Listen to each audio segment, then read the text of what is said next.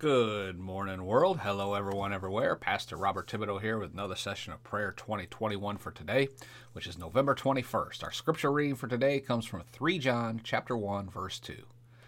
Dear friend, I pray that you may enjoy good health and that all may go well with you, even as your soul is getting along well. Let's go to the Lord with a word of prayer. Father, in the name of Jesus, we know that your prayers are for us. We know that your word is for us. We know your word is true. Jesus is the word of God, manifested in the flesh. His words are true. And his death on that cross, his death, burial, and resurrection have made us children of the Most High God, heirs of God, joint heirs with you of all things. Therefore, we know you hear our prayers. And since we know you hear our prayers, we can have the confidence that we receive our prayers and our petitions granted according to your will, which is your word, which is Jesus. And we give you honor, glory, and praise in all of this. In Jesus' name, amen. Now, yesterday I opened a discussion about using your prayers like a sniper uses a bullet. And some may have thought that it was a bit morbid or inappropriate to discuss shooting and killing someone in a ministry-related program. Well, my response is, get over yourself. The fact is, we are at war. War is brutal. War is fatal. War involves killing or incapacitating your enemy before he does so to you. You know, General George S. Patton Jr. once said, your job is not to die for your country. Oh, no.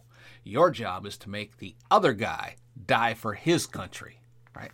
And how true that is. The Apostle Paul wrote in 1 Corinthians 10, verse 3 through 5, though we walk in the flesh, we are not waging war according to the flesh. And what Paul is saying here is that we do not fight with armor or weapons. We do not fight with politics. We don't fight with money. We don't fight all of the humanistic ways, the petty games that unbelievers mess with. Then Paul goes on to say, the weapons of our warfare are not of the flesh, but have divine power to destroy strongholds. And we destroy the arguments and every lofty opinion raised against the knowledge of God and take every thought captive in order to obey Christ.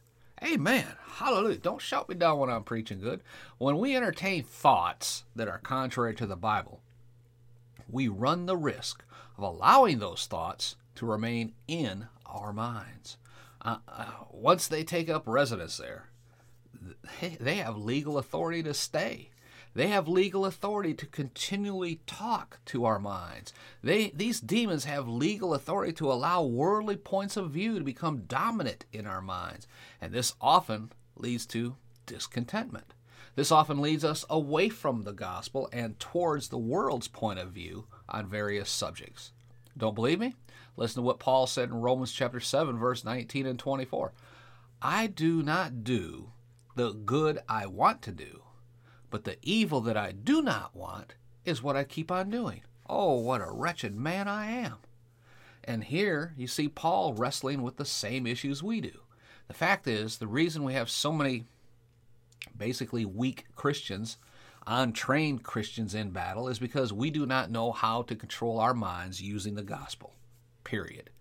And this all falls back on us, the ministers of the gospel. It's our fault this nation is in the precarious position it is in right now, because the preachers were more concerned with filling their seats and their offering plates than they were with the souls of the community. Okay, I'm not going to get off on that tangent. You heard me teach on this before. But let me close with this.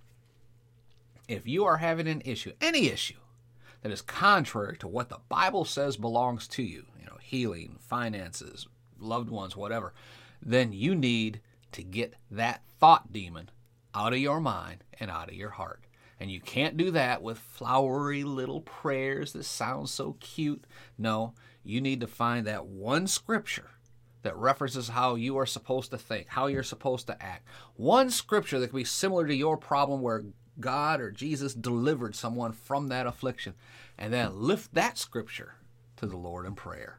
Then, once you tell the devil, tell that little devil that the Lord has given you this scripture and it belongs to you as a promise from him, then you take aim at that demon and you let the Word of God become alive on the inside of you, and you let that Word destroy the stronghold within your mind and within your heart.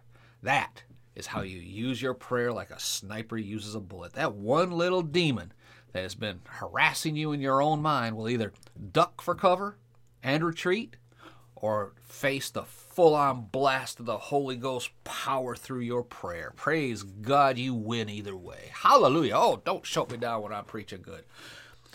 Okay, I know, I'm over time again today. All right, so let's just take it up again there tomorrow. Let's pray. Heavenly Father, in the name of Jesus, we take authority over thoughts in our mind that are contrary to the Word of God. We take authority over those thoughts that speak to us that do not have anything to do with your Word. We hold fast to the Word of God, to our Word. Jesus promised us this victory. He said the battle was the Lord's, but the victory is ours. Praise God. Father, we thank you for that victory. We walk in victory. We give you honor, glory, and praise in victory. And all of it in Jesus' name. Amen. Shout amen. Somebody, somewhere. Glory to God. The Holy Spirit was got those Holy Ghost bumps all over me again. Praise the Lord. Hallelujah. All right. Do me a favor. Someone somewhere needs to hear this word this day. Do your part. Let's share this episode out far and wide.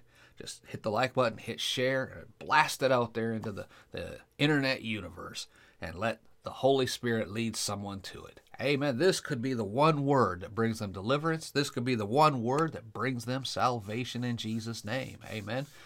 So leave your comments, rating down below. Jump over on iTunes, leave us a comment rating there. Be sure to visit our website, podcastforchrist.com. Download those free resources we have for you there.